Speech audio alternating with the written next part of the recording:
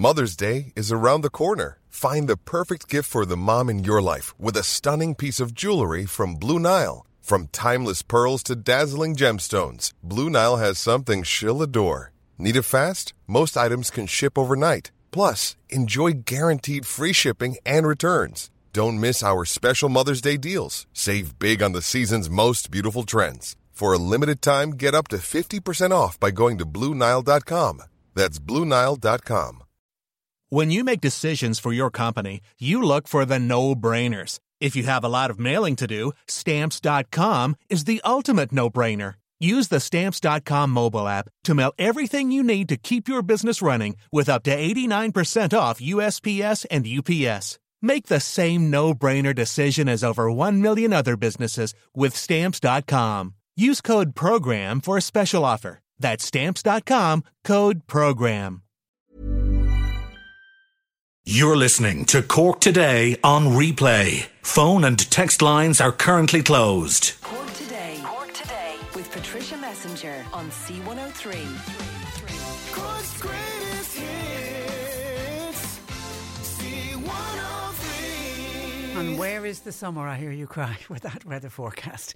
A very good Monday morning to you as we welcome you along to the programme. John Paul is on a couple of days off, so the ever-capable Bernie taking your calls this morning. Anything you want to share with us, please call us 0818 103 103. You can text or WhatsApp to 0862 103 103. And just to give you the heads up, right across this week, we're celebrating Cork's first ever Sky Shop, which is opening this Wednesday on the ground floor at Mahon Point Shopping Centre. And to celebrate this Friday, one lucky listener will win the ultimate home cinema package. Now, it's worth €2,000. It includes a projector screen, a home cinema surround system, and they're also throwing in €100 in Sky Store vouchers. So you'll be able to check out all of the latest movies on Sky on your home cinema package. This is a terrific prize, and if you are a movie buff, you'll really want this kind of package and this type of equipment in your home. How will we do it? Every day this week I'll play a clip of a show from the Sky Store with two possible answers. So I'll give you the two possible answers, and then you'll need to text in the correct answer. You can text or WhatsApp. That'll be later on, 0862 103 103. I will play you that clip a little bit later on, so stay tuned for that. But your chance to win and celebrate Cork's first ever Sky Shop opening this Wednesday. And while let's start the show this morning with congratulations to the Cork hurlers. What a match. It was a thrilling performance yesterday, and as many media commentators are saying, a thrilling performance with a demolition of Tipperary at Semple Stadium. It was a slow enough start. The Rebels led by 8 points at half time, and there were two brilliant goals from Alan Connolly and Dara Fitzgibbon, and then of course they really pushed on in the second half, and a Tim O'Mahony goal, securing 330 to 124 win, which I'm now told is their second biggest ever win over their great rivals. That's according to the front page of the Echo today. Of course, Connolly Ham, man of the match, 8 points, including 7 from play. And of course, Cork hurlers now face the Joe McDonagh Cup winners, Kerry or Antrim. That match is expected to be on June 11th or 12th. And if they win there, then they progress to the All-Ireland quarter-finals, which will see them take on the Leinster runners-up of either Kilkenny or Galway.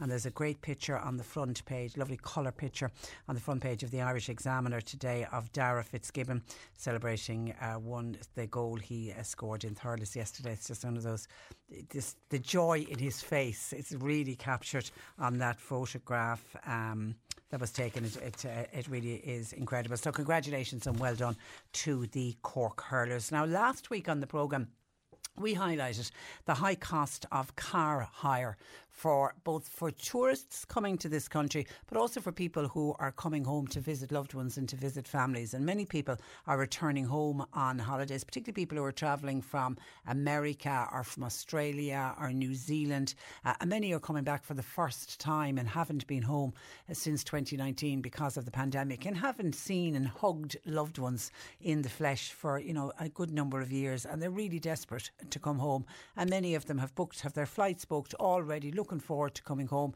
We've grandchildren, for example, coming home to see grandparents who've never seen them in the flesh. They might have seen them on FaceTime or on Zoom, but to get a cuddle off granny or granddad is quite a special moment. So many of those arriving in this country need to hire a car, and of course, as we were discussing last week, they are in for such a shock when they decide to book a car. But I was making the point that the high cost of car hire is right across the world. It's not just Ireland. We know everything's going up in this country, but car hire across the world has gone up due to the pandemic. Well, I read today in the Irish Examiner that visitors to Ireland face being stung for the highest car rental costs than in a number of other top European holiday destinations. And obviously now it's prompting a real fear that the high cost of car hire could damage our tourism trade this year. And our tourism trade, we haven't really had any, certainly from overseas, for the last 2 years, and people within the industry are desperate to try to recoup some of their losses and to just get their businesses back up to where they were pre-2019. Now, according to Noel Baker in the Irish Examiner, he did his own bit of research and tried to book a car for a 2-week period. Now, he went from June 12th to June 26th, so it would have been kind of the start really of the holiday, start of the school, children being off school, even though not all of the primary schools would have broken up at that stage. So it's kind of the beginning of the height of the summer season, I suppose, June 12th to 26th. And he looked at 8 airports across Europe just to try to get a comparison. And the results showed Dublin was the most expensive, not by a little bit, but by a considerable margin. He used the websites of 4 major international car rental firms, and he was seeking the cheapest option for a 5-passenger vehicle, and he found that Dublin had less choice as one provider was already fully booked out when he went to look at it last week. With Hertz, the cheapest 5-seater option out of Dublin Airport was a VW Golf, working out at €211 per day. So the cost for the fortnight was just under €3,000. The only cheaper option was a 4-person VW Mini, and that came in at just over €2,000. And then at the other end of the scale, renting a Seat Arona car, which will take 5 passengers, from Thessalonica Airport in Greece. That came in at €72 a day, which was just over €1,000.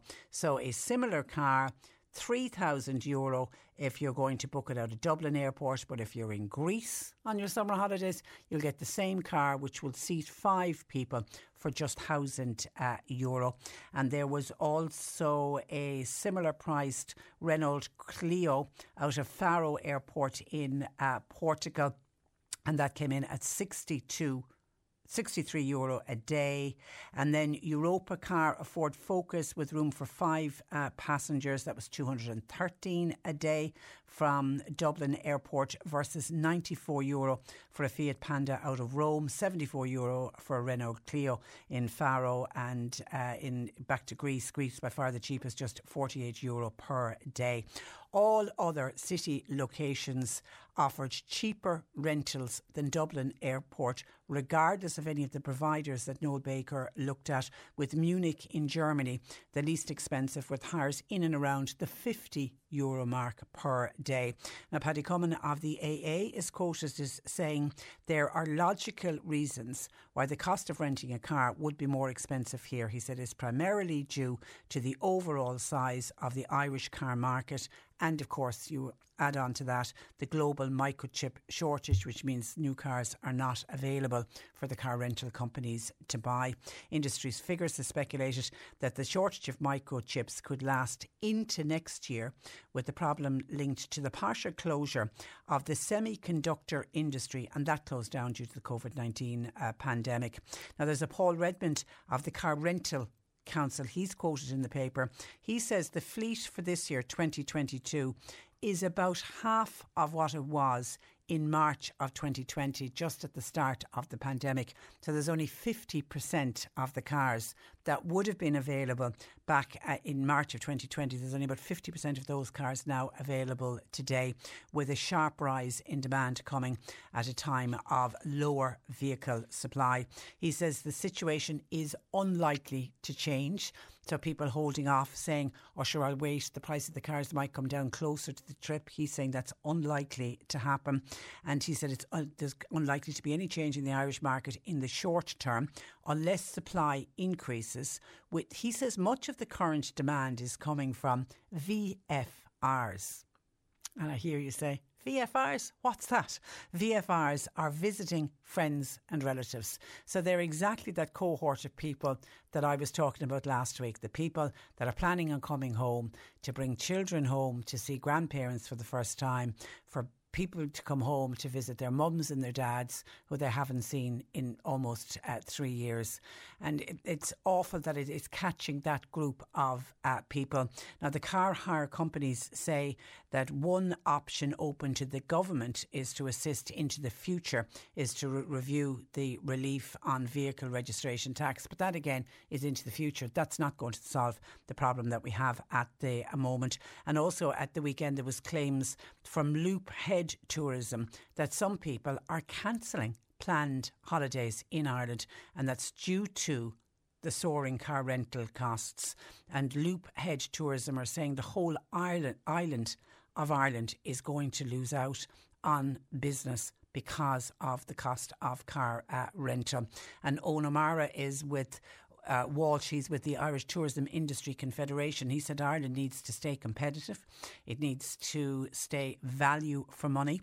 There are key requirements, he said, of the tourism industry is to recover lost ground. And you know, most people coming to this country know that we're not a cheap country. I mean, that's why I wasn't surprised to see Greece, for example, having very lower car rental costs to Ireland, because people going to Greece know that they're not going to spend a lot of money. It isn't an expensive country to holiday in.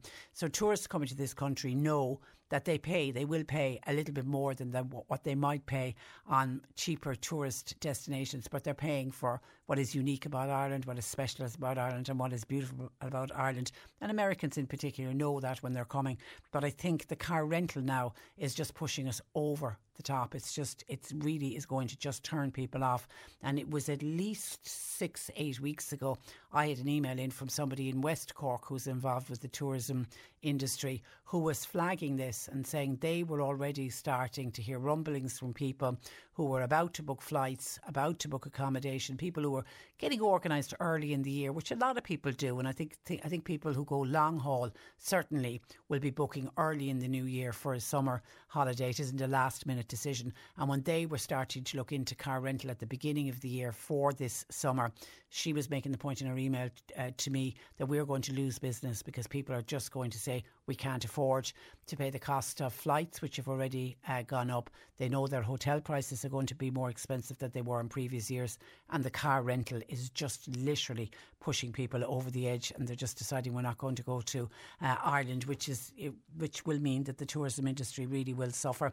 And I saw Donny O'Sullivan tweeting on Friday. Donny O'Sullivan, our much loved CNN reporter from County Kerry, he was tweeting on Friday that he tried to book a 2-door Mini. He just wanted a small little car. Obviously coming into Dublin Airport, I'm assuming was going to go down to Kerry to visit Mammy. Maybe he needed to get around the country. Maybe, I don't know if he was coming for work. Obviously not coming for work, because I'm assuming CNN would pay if he was coming for work. So just for a few days. And he tried to book, he said, for less than a week. It wasn't even a full week. And he did a screen grab. He showed how much it just came in at under €2,000 for a little Mini to get our Donny down to see his Mammy for, less than a week. It really is incredible. And I just don't think that there's certainly any of the experts speaking are all giving the reasons why it's so expensive. There's just not enough cars for hire. So I don't know there doesn't seem to be a solution into the short term for sure. 0818 103 103. Bernie's taking your calls. You can text or WhatsApp to 0862 103 103. Tim, when I was mentioning about the cost of car hire in this country, Tim says, now you see why holidaying in Ireland is a no-no. Outside of car rental, holidaying abroad is a much more affordable option, says Tim. And James in Brewery says on insurance costs, everything is becoming more expensive in this country compared to mainland Europe. Wine is more expensive, mortgages, coal, insurance, fuel. James is a pensioner, and there are days, James says, where he has to decide between filling his car and having breakfast. God, isn't that such a sad statement? I really do feel for anyone that's on a fixed income, and obviously as a pensioner, I'm assuming, James in Brewery, you're on a fixed income. It doesn't change from week to week or month to month, yet everything else is going up, because certainly when I'm out doing my shopping at the weekend, I've noticed everything has increased in price, and thankfully I can afford the increases. Don't like having to pay it, but I pay it. But it struck me as I was in the supermarket, if you're on a fixed, my money was the same every single week, how would I make it stretch? You are looking therefore what you're putting in, every item you're putting into your trolley. But that's a sad statement to make on a Monday morning as a pensioner, trying to decide, will I fill the car? And if James is in Brewery and obviously needs the car to get anywhere, he certainly won't have the Dart or the Lewis outside his door in a Brewery. So he makes the decision, will he fill the car or will he have his breakfast? 0818 103 103. Cork Today on C103. Call Patricia with your comment. 0818 103 103. Ticket prices for summer festivals and summer shows are set to rise because of soaring insurance premiums and rocketing expenses. To discuss the future of these events, I'm joined by Peter Boland of the Alliance for Insurance Reform. Good morning to you, Peter. Good morning, Patricia. And you're always welcome to the programme. What sort of increases in premiums are many of these festivals seeing? Well, it goes from minor increases to insurance not being available at all. So it's right across the range. So just to get a kind of a handle on it, we've been looking at the average increase that policyholders have experienced since the new judicial guidelines, which we've spoken about on several occasions, came into play in April of last year. And the average increase they're looking at is 16%, which in itself is very hefty in the current circumstances. But you must remember that this is on top of huge increases over the last 5 years. So it's heaping misery upon misery. And so obviously the cost of that has to go somewhere. And needless to say, what we're facing down the barrel of the gun on is increased ticket prices, as well as increased prices for hospitality, for leisure facilities, for activity holidays, etc. So the cost of insurance, which is fixable, is adding to this huge increase in cost that Irish consumers are facing right now. It's not just the festivals and the summer shows and the agri shows. It's right across the tourism industry, and therefore they'll have to pass on if they're trying to make their business anyway viable. Those increases have to be passed on. That's the unfortunate case. But what's really frustrating about it, and again we've spoken about this on a number of occasions, is that all of the issues that need to be resolved to get insurance fixed have been identified. Government are working on them all, but it's just not happening fast enough. Yeah, that is the big problem. And with a lot of those summer shows and summer festivals, Peter, like a lot of us grew up going to those shows. Is there a danger we could lose some of them? Well, yeah, I suppose this has been our fear all along.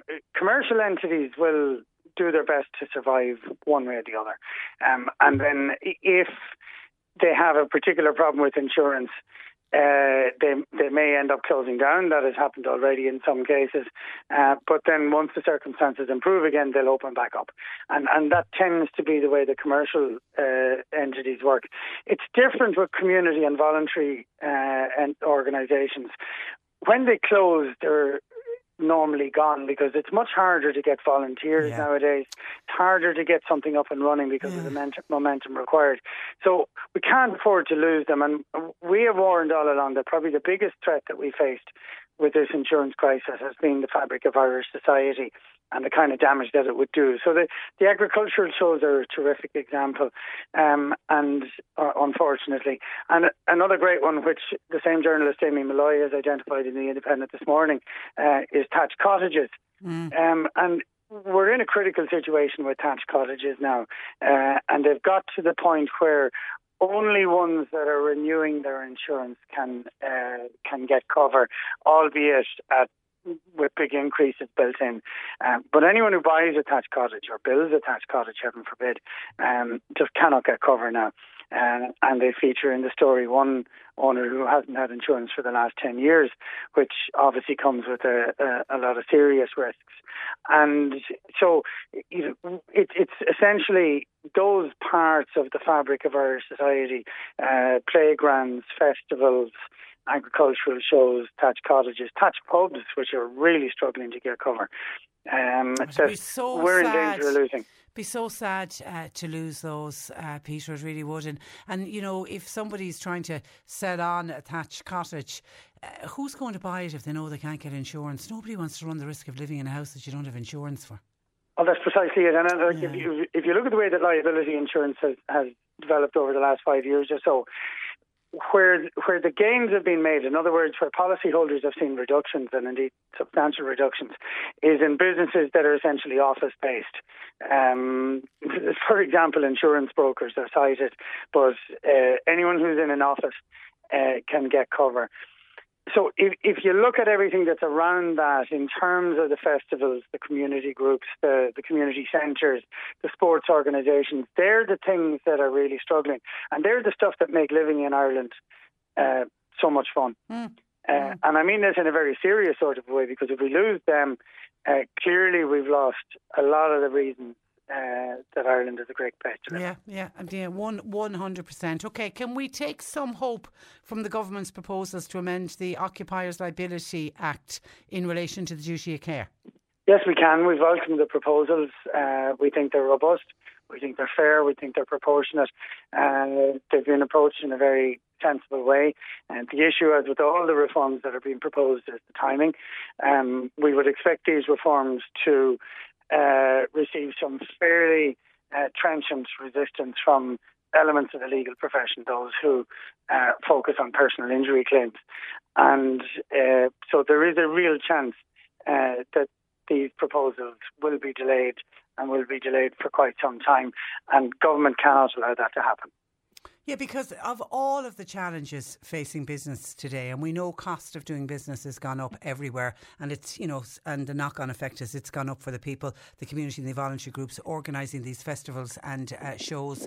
But the cost of insurance is one that the government can fix, and probably can fix the quickest. That's precisely it. That's precisely it. They've identified the issues. They have a cabinet subgroup focused on this issue with all the key ministers involved and chaired by the Taoiseach.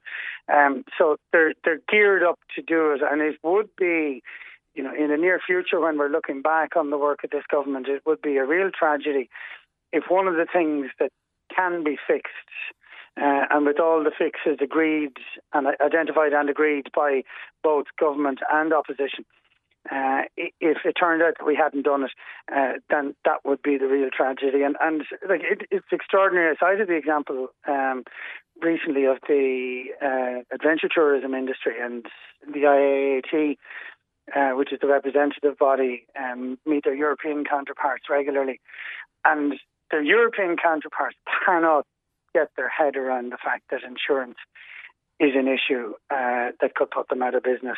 For everywhere else in Europe, insurance is just like a utility bill, and you pay it and you move on.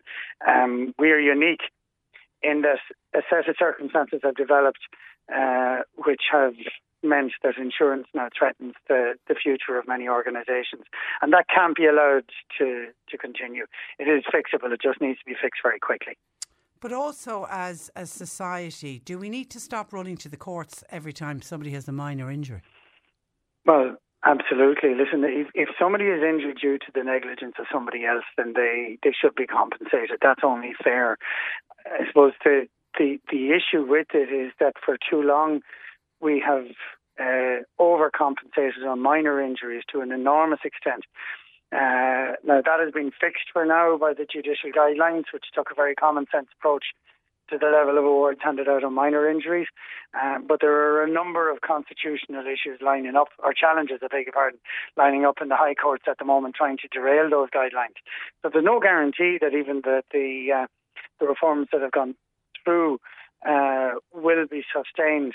And in the meantime, yes, we need to have a long, hard look at ourselves in terms of the way that we use the courts and the way that we litigate, because it's impoverishing our society, unfortunately. Yeah, we're all losers. We really are all losers. And just on the summer festivals and the summer shows, on average, what do you expect? Will they go up by about a tenner at the gate, or is there any...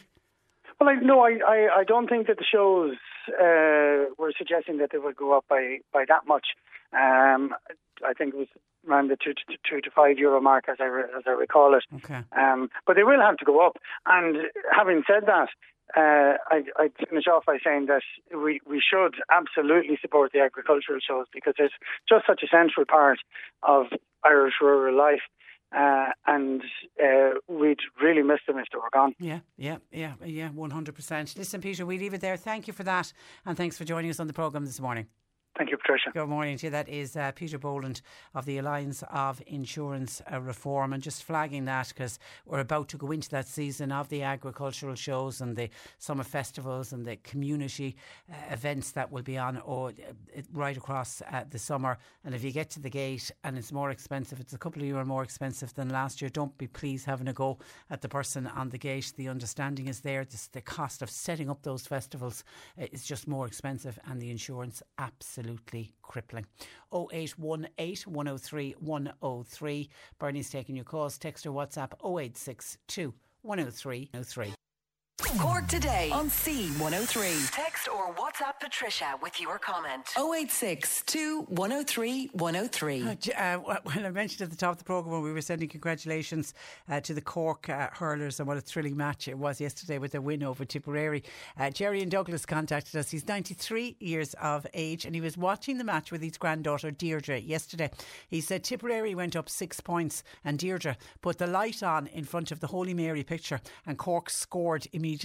Jerry is putting the wind down to the Holy Mary picture in his house and the lighting of the candle in front of the picture by his granddaughter.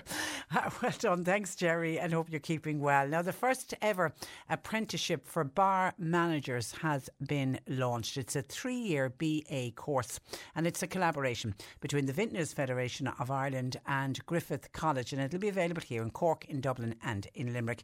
To discuss the need for such a course, I'm joined from the Cork Vintners Federation of Ireland by their chairperson, Michael O'Donovan. Good morning to you, Michael. Morning, Patricia. Always great to talk to you. Now, while this is a BA course, it is an apprenticeship. So is it aimed at people already working within the industry?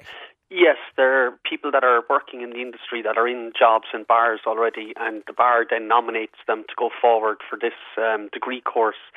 The first intake has already been, that have started the course on the 27th of April in Limerick. There's been 27 of them, and hopefully now in September there'll be, we already know there's a huge demand for the course, so hopefully there'll be courses in Cork and Limerick in September to take in a fresh batch to go in to start the degree course.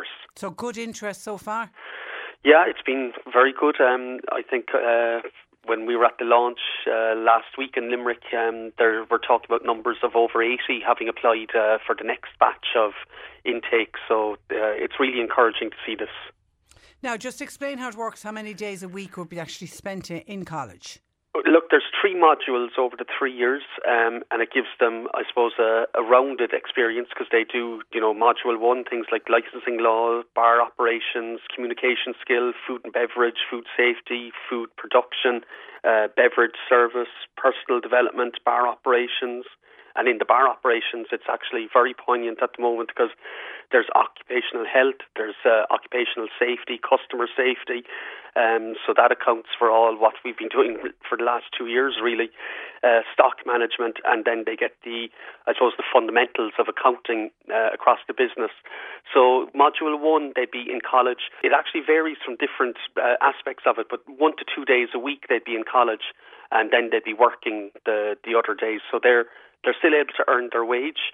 while they're getting this degree course. So it's look, it was designed by publicans for publicans, so it's to benefit both the staff member that's going on the training course, but I suppose also they'll then be able to bring back their learnings and put it into practice in the establishment. And what we're hoping is this will bring the standards of our industry up over time. And are you hoping it'll also encourage people to see bar work and bar management as a full-time career?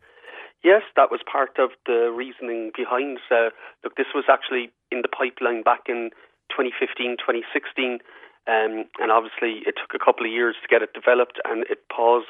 We were nearly ready to go with it in 2020 when what happened, but we're here now, and look, it's up and running, and it's great. And look, it'll hopefully give people a career in bar management, and at the end of their 3-year course, they will have a degree. So look, they'll have a piece of paper, they can go anywhere, they can travel the world with it, but hopefully they'll also stay here in Ireland and work in our bars.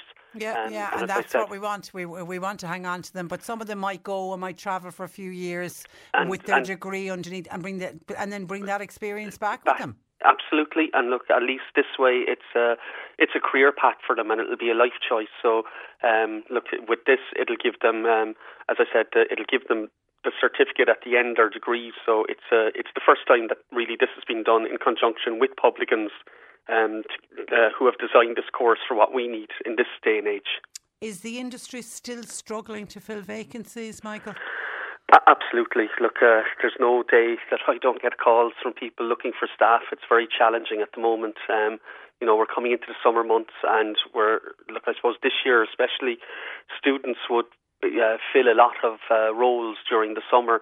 I think there's been a pent-up demand. I was talking to a colleague of mine in Shannon last week, and he said, he never saw the numbers of cars going to Shannon Airport last Saturday week. The J1s were going, and the flights out of Shannon were full. So a lot of students have gone on their J1, which is, I suppose, part of what they do. But I think there's been a bigger number this year going than there has been in the last few years, and that, I suppose, put pressure on hospitality for this summer. And what effect is the lack of workers having on the sector? Well, look, I suppose the immediate thing is, I think if anybody travels around Ireland at the moment, I do a good bit of travel with my role, and Monday, Tuesday, Wednesday, it's difficult to get a bar or restaurant open in some places. They have to close. They're open, I suppose, in the busier times, Thursday, Friday, Saturday, Sunday, to be able to service the demand to them. And it's unfortunate. I think places are hoping to open 7 days a week, but without the staff, it's going to be really challenging. And that's, I suppose, that we have to work on in the next couple of weeks, that when the tourist season really kicks in, when the schools finish in the next 2 weeks, that hospitality will be able to provide them 7 days a week. Yeah, we will have a problem this summer between people staycationing, overseas tourists coming to this country. There could be a problem with people trying to find restaurants open. Yeah, I don't think it'll be a problem on the Thursday, Friday, Saturday, Sunday. It's the Monday, Tuesday, Wednesday, because they're the days that obviously staff are given off to work the busier times. And what we're hearing is some staff, it really suits them because they know that they're off Monday, Tuesday, Wednesday each week, and they're working the other 4 days. But obviously it would be better to be open the 7 days to provide the service. But that's the challenge that's out there at the moment. Are you back to pre-COVID levels within your own bar? No. Look, it's not, because in the large towns, the cities, the one thing that we're hearing all the time is people working from home, and it's having a tough effect, a knock-on effect on the hospitality, be it coffees at 10 o'clock in the morning, lunch trade, coffee in the afternoon, after-work drinks. If people are working in their houses, they're not in the big towns, they're not in the city, to be out socialising or having those. So it's a real challenge across all sectors, really. And rising costs, I'm assuming a major issue within your industry, as it is within everybody's industry. Yeah, look, gas. Nearly every kitchen across the country uses gas for cooking in their kitchens, and gas has gone up nearly 143% since last August. So electricity isn't far behind it, So rising costs are just it's just really tough at the moment to make ends meet. Yeah. Okay, and back to the degree course, Michael. How do people find out more about the degree course?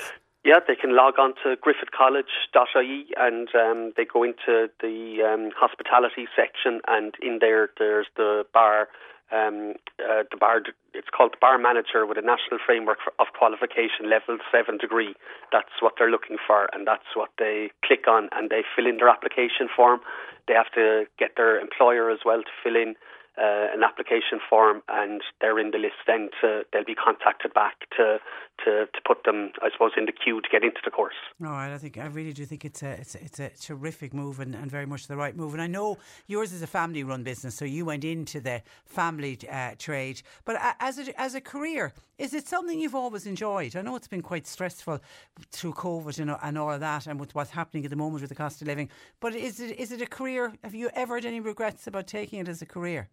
No, look, I myself went to college. I did hotel management in college in Shannon, and it's what I've always done. It's what I've always enjoyed. I suppose I was, as you said, I was born into the family business. I was born upstairs in a bar, so I grew up in a bar. And I suppose it's a vocation. It's in your blood. So, it's like a farmer. If you're born into the farm, it's a vocation you have. It's what I love doing. I love meeting people. So, and there's challenges, but you just have to get through the challenges. But I suppose we've, when everybody else is at work Monday, Tuesday, Wednesday, it's our time to, relax and go out and enjoy ourselves. And then we're there to work when people are out. And we're there to entertain them and I suppose provide fun for them. So look, it's what I've always done. I don't know another way of life. So it's and I like it. I love it. And there's a lovely social side to it in constantly interacting with people, different people you get to know, almost like family members, I assume, the regulars. Yeah. Look, it's great. You get to meet people, you get to socialise with them, and you meet different characters every day. So it's great in that, And no place better for the characters than here with us in Cork. Michael, thank you for that, and thanks for joining us on the programme this morning. No problem. Thank you. Good morning to you. Bye-bye. That is Michael O'Donovan, who is chair of the Cork Vintners Federation of Ireland, about that new apprenticeship degree to train a generation of bar managers. 0818 103 103. Bernie, taking your calls. And all this week we're celebrating Cork's first ever Sky Shop, which opens this Wednesday on the ground floor at Mahon Point Shopping Centre. And every day this week I'll play a clip of a show from the Sky store with two possible answers. Now, don't contact us yet. In the next hour, I'll tell you when you can text our WhatsApp if you know what show this clip comes from. Would you like me to leave room for milk? Americanos don't have milk. Some people like milk in their Americanos. It's espresso and hot water. Do I need to come back there and make it myself? No.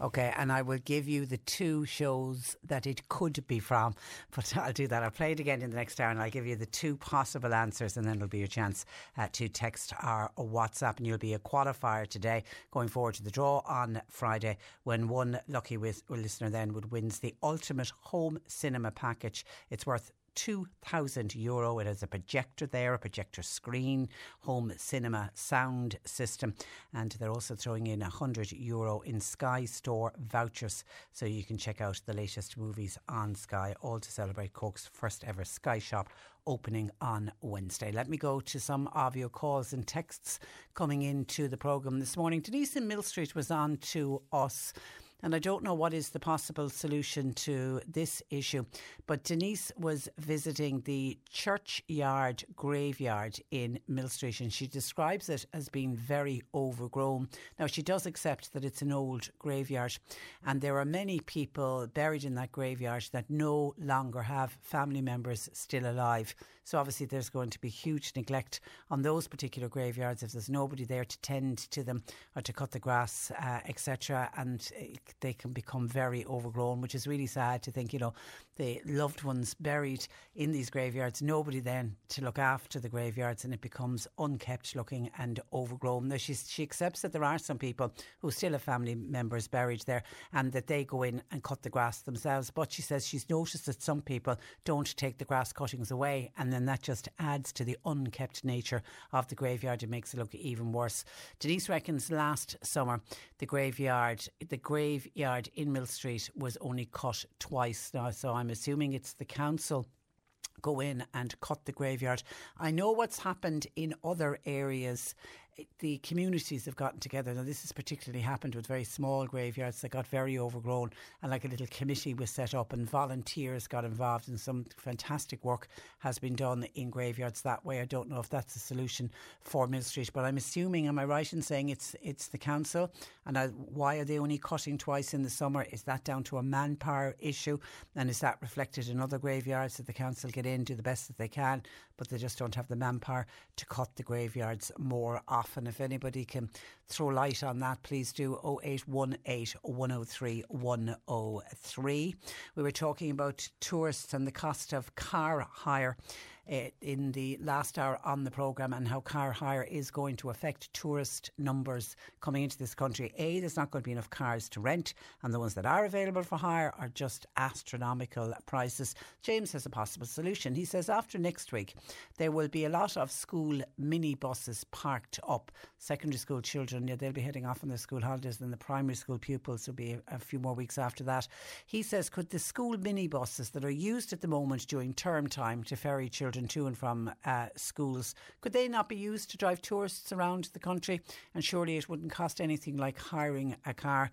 They could be insured for private hire.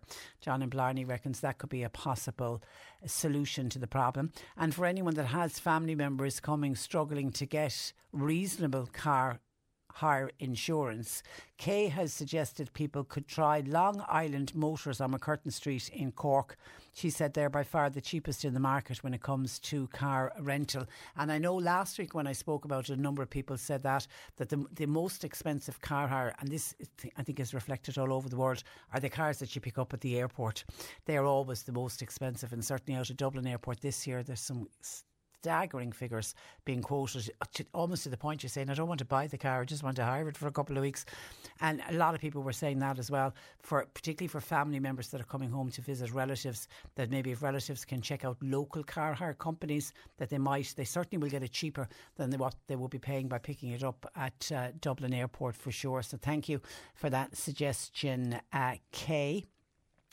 And who else has been on to us? We were talking about the cost of insurance with Peter Boland in the last hour, and I was just making the point, do we somehow need to move away with some sections of our society who believe that if you trip over something it's got to be somebody else's fault? You can't just have a fall and a cut in your knee, you're running straight to the solicitors and you're putting in a claim straight away. Do we need to move away from that mentality? And it's kind of a new mentality that's probably in the last 20 years. I don't think prior to that were we such a litigious society. We used to laugh at the Americans who used to, if they had an accident, rather than call an ambulance, they called their lawyer first. We've almost become as bad as that in this country, and the effect, we all feel the effect of it because all of us are paying for it in our rising premiums for all types of different insurance. And Jerry in Glounthan says even though the new Personal Injuries Board has been set up, there are still people putting in, he reckons, false claims. The insurance companies then won't fight the false claim. Why? Because it's too expensive for them to go down the legal route and to take on the person with the claim. Therefore, that makes it easier for people to put in false claims, and therefore they get a payout. And you will see that in the papers every now and again. I love when you see people getting caught out, though, people who have put in a false claim, and it'll turn out, they seem to be the unluckiest family in the world. They've had 9 or 10 claims each, and all the family members always seem to be in the car at the same time when they got rear-ended or something happened to somebody fell, and the 3 people from the one family can all have the same fall on the same footpath. And there are people who've almost made a career out of making these claims. And you are right, Jerry, we do need to start calling out these people. I can understand it from the insurance companies though, because if you go down the legal route, it is so costly to go to court. We've got to come up with some other way of weeding out those that are putting in the false claims. Thank you for your call, Jerry. And then John O'Donovan from the City was on. He was listening to me chat to Michael O'Donovan talking about the BA course, the degree course for bar management. John says you can have all the courses and all the degrees in the world, but those within the hospitality sector need to start paying proper wages. The reason people did not come rushing back into the hospitality sector is because they found better paid work. But of course the knock-on of that is, if you've got the hospitality sector increasing wages, and people should be paid a fair wage, 100%, John, but then the cost of everything goes up, and already a lot of people, particularly in the smaller hospitality sector businesses, will already tell you they are running on an extremely tight margin. There are business owners who are paying their staff and in some cases not even drawing down a wage just to keep the front door open. So I don't know how easy it is to just simply say we increase everybody's wages, but wages will have to go up. Absolutely, wages are going to have to go up because of the knock-on effect of the cost of living. And when I spoke only earlier this morning about everything going up in price, and I'm even noticing when I'm out doing my weekly shop, or the little midweek shop that you have to do during the week, we had the call in from James in Bruff, who's an old age pensioner, and he says there are days where he has to decide, will he put petrol into the car or will he have his breakfast? He's like literally living on as tight a margin as that. And somebody says, Patricia, I thought that was so sad, listening to James, that pensioner, tell his story. My God, what have we come to as a country? Is it no longer a country for the elderly to even survive in? My heart goes out to all of them, particularly those who are living just on a state pension, only to, having to try to pay for everything. It is so sad, says this texter. Yeah, and I have to say, I always get upset when I see somebody taking time out to call us to share a story like that, because that's the reality for so many people. I mean, we've heard people in the winter months, trying to keep themselves warm, and they're watching the heating, watching the electricity they're putting on. People almost sitting in the dark to not have the lights on, and putting on extra jumpers and putting blankets on them, or going to bed early was the famous one, in order to try to cut down on the heating. It's, really, really sad. And then a listener, and I'm assuming, is this somebody new to the free travel pass? Says, hi Patricia, can you find out, do I need a ticket to go on a train? I have a free travel pass. Or can you just hop on the train, says Mary, with your free travel card? No, you do. You definitely need to book a ticket, Mary. And Bernie, just got onto the Mallow the Mallow train station to say they're still advising people to pre-book tickets, although it's not compulsory, which means ideally they want you to pre-book your tickets online, and you pre-book it, and you can do it with your travel pass, and then when you go up to the train station you can print off your ticket, or if the ticket office is open you can do it that way as well. You can just present your travel pass and then you physically get a ticket boarding the train, but you can't just jump on with your free travel pass. That's not a ticket in itself. So either pre-book or go up to the train station, and I don't know if it's Mallow or what train station you're planning on travelling on, Mary, but if the ticket office is open you'll get your ticket that way as well. 0818 103 103, and I can see questions coming in for Annalise Dressel. Keep those coming. She'll join us in the last hour of the programme answering your nutritional questions. So if you have questions for Annalise, you can either get them into Bernie or you can text or WhatsApp me to 0862 103 103. C103 Jobs. With Munster Technological University, enhance your career prospects with MTU's range of full-time, part-time and professional courses. Succeeding together with MTU.ie. St Finbarr's Cathedral in Cork, they're looking for a tour guide and a shop assistant. Now, full training will be provided. CVs please to the supervisor at cccg.ie. A childminder is wanted for a 1-year-old and a 4-year-old. It's 2 days per week and it's in the Drummahan area, and it will start in August of this year. 087 092 9902. The White Horse, that's in Ballincollig, they're holding a recruitment open day tomorrow week, Tuesday the 31st of May, between 6 and 8 p.m. Full and part-time posts available with great opportunities to train within hospitality.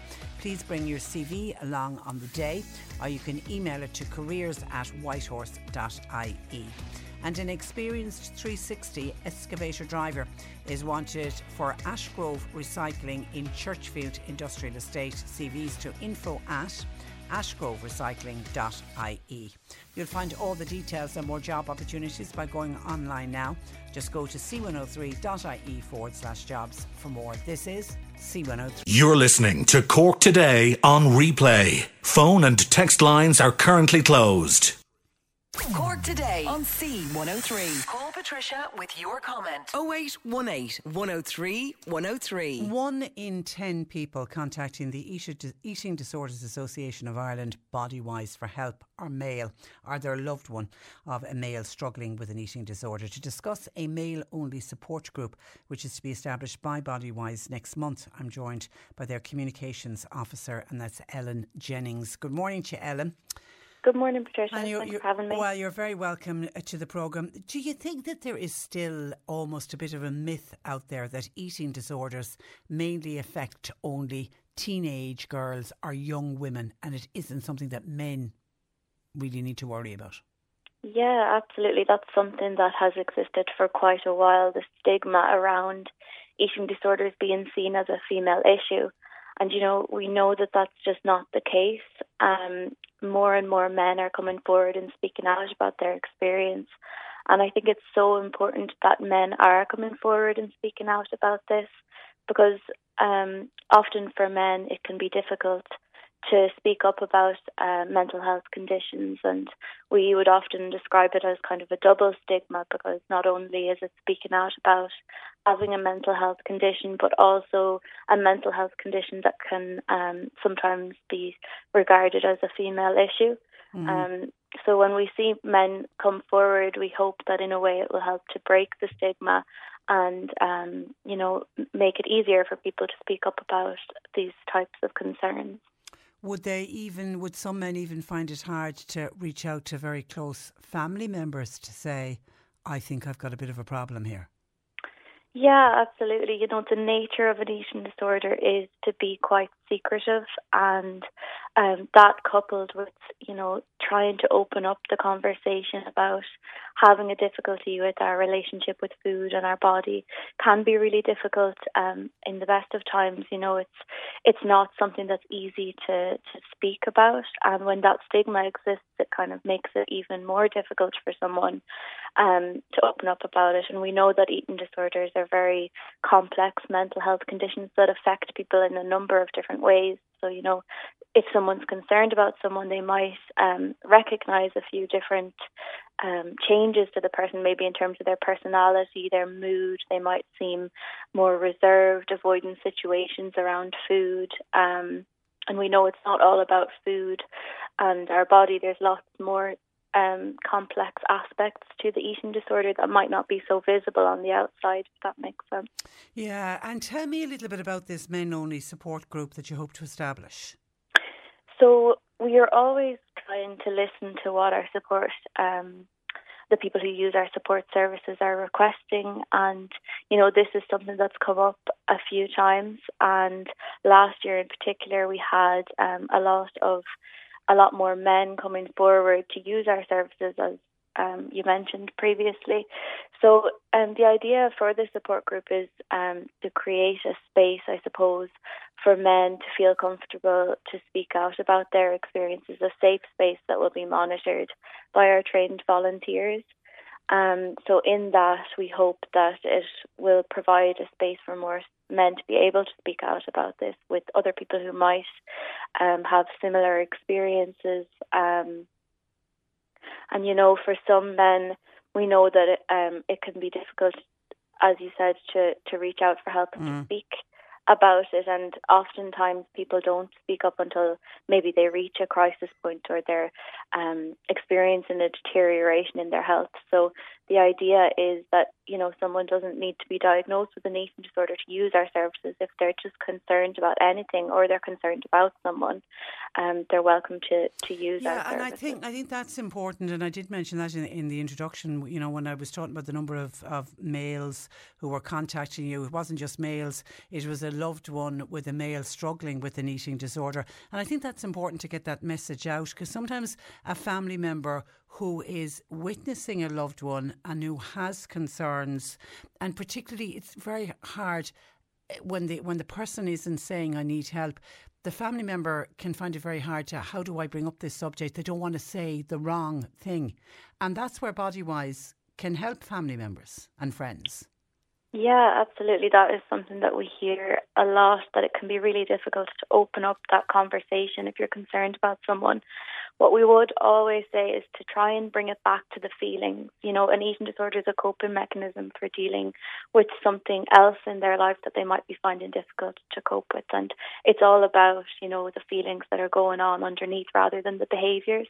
The behaviours, I suppose, are a symptom, you could say, of what's really going on for the person. So we do have our family support programme as well. That's called Pillar. And that's a 4-week programme where parents, families, siblings, loved ones can all learn how to support someone with an eating disorder.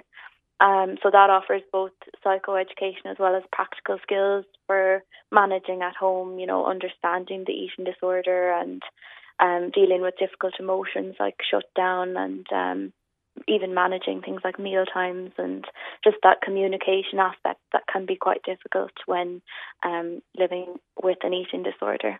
Yeah, and I always think it's knowing the right thing to say, because the last thing you want to say is to say the wrong thing that might trigger something.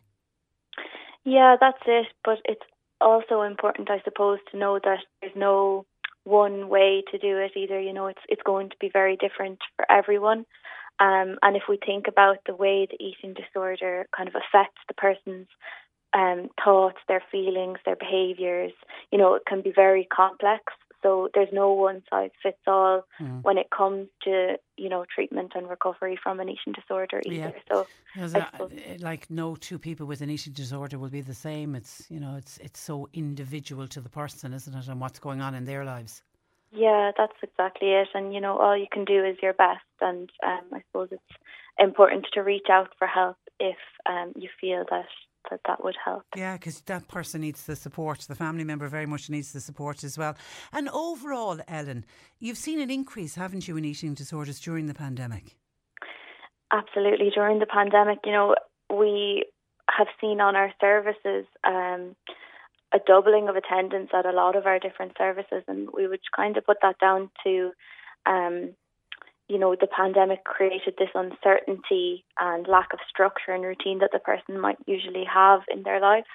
And there's no one cause of an eating disorder. It can be a combination of different factors, both internal and external to the person. So the stress of the pandemic definitely intensified things for people. And it was difficult, I suppose, for people who were experiencing the onset of an eating disorder. It intensified things for them. And then for people who might have been in recovery, it had an influence on maybe more relapses. And we had seen an increase. Yeah, it's so very sad. difficult. It's so sad, and I often think as well when I was, you know, looking at it during the pandemic, because I know we did interviews during the pandemic about eating disorders, trying to reach out and help people, and it struck me, you know, being isolated, it was a perfect way for somebody to hide an eating disorder. Yeah, that secretive nature of the eating disorder allows the eating disorder to thrive in those conditions, I suppose, which can be really, really difficult to move away from that. Like when we talk about recovery from an eating disorder, you're asking the person to let go of something that they have been using to cope and to make them feel okay. So that's why it can be really, really difficult for someone to let go of that and to make those small steps towards recovery. And is lack of funding for specialist treatment, Ellen, in this country still an issue? So the HSE National Clinical Programme was set up to address, I suppose, what was seen as a postcode lottery for people.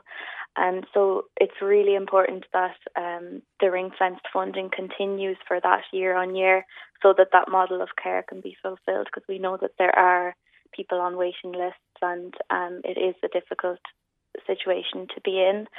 What I would like to say is that our support services are open to everyone, whether you're in treatment, whether you're just concerned about something, and that we have actually an active waiting page on our website for people who might be on a waiting list, with a lot of resources and things there to help support them in any way that we can during that time. That must be really tough on somebody who has got to the stage where they've reached out, they need help, and they're waiting on treatment. Absolutely. It's so important that that funding is there so that the treatment aspect can be fulfilled. You know, we provide the support element of that, and then the HSC clinical programme provides that treatment element. Okay, and on the positive side, and this is important for us to talk about this, Ellen, people can and do recover from an eating disorder. Yeah, that's something that we really like to emphasise, that, you know, the road to recovery can be difficult. There's lots of ups and downs along the way, but it's absolutely fully possible to fully recover from an eating disorder, and reaching out for that support is the first step towards recovery. Okay, and just remind us of your phone numbers and how people can contact Bodywise, Ellen. So we have our helpline, that's 012107906. Then our email support is alex@bodywise.ie, so that's alex@bodywhys.ie. That's often called a helpline call. And an email, you know, you can talk through things on there. You know, as I said, you don't need a diagnosis or anything. And as we mentioned at the start, we're setting up an online support group for men, and that will be launched on the 13th of June, along with that's Men's Health Week that week. So, oh, is it? Okay, it's good. Yeah. It's a good week, a really good week to launch it. How are you funded, by the way, at Bodywise? So we're funded by the Department of Health to provide the support element. Yeah. Okay, all right, that's great. That's great. You really do amazing work. You really do. And of course, Bodywise, and we always emphasise this when we're saying it. It's BODY, and the Wise is WHYS. Bodywise.ie. Ellen, thank you for that. Continue good luck with the great work at Bodywise, and thanks for joining us on the programme. Thanks so much, Patricia. Good morning to you. That is Ellen Jennings, who is the Communications Officer with Bodywise. 0818 103 103. Bernie is taking your calls. You can text our WhatsApp to 0862 103 103. And a reminder to you that the Rocket Man, the one and only Elton John, he is on his Farewell World Tour. And I love the fact that he has named the tour Farewell Yellow Brick Road. This, he promises, is going to be his very, very last tour. And to celebrate that he's saying goodbye from a live point of view, I wonder will he still continue to produce music, only time will tell. But he's celebrating, of course, he's coming to Leaside, and there is a gig down for Porky Queeve on the 1st of July. So C103, we want to send you and a friend to see Elton John, not once. We're planning on sending you to see Elton John twice. The first concert we will get you to is Anfield in Liverpool. That's on the 17th of June. We'll get you back home again, and then you'll be getting ready to go to Porky Queeve on the 1st of July. Well, how is it all happening? You've got to listen out across the day parts for the hits of Elton John. Every time we play 2 Elton John songs together, that will be your opportunity to text our WhatsApp for your chance to win a place in the final draw. You experience Elton John twice. It's with the Blackpool Shopping District. No gimmicks, no notions, no paid parking, just shopping. It's what they do best. And by the way, the prize does include return flights from Cork to Liverpool. We're also throwing in private airport transfers when you land in Liverpool. We're putting you up for 2 nights. You've got luxury hotel accommodation. That will be in central Liverpool. It's bed and breakfast. And there's also a 3-course meal and some drinks thrown in on one of the nights. So that's a wonderful little package and a wonderful little trip away to Liverpool. Of course, the ultimate one, you'll be going to see Elton John for the first time and then coming back to see him in Porky Queeve. So listening out, but we will play 2. One Elton John song on its own, no use to you.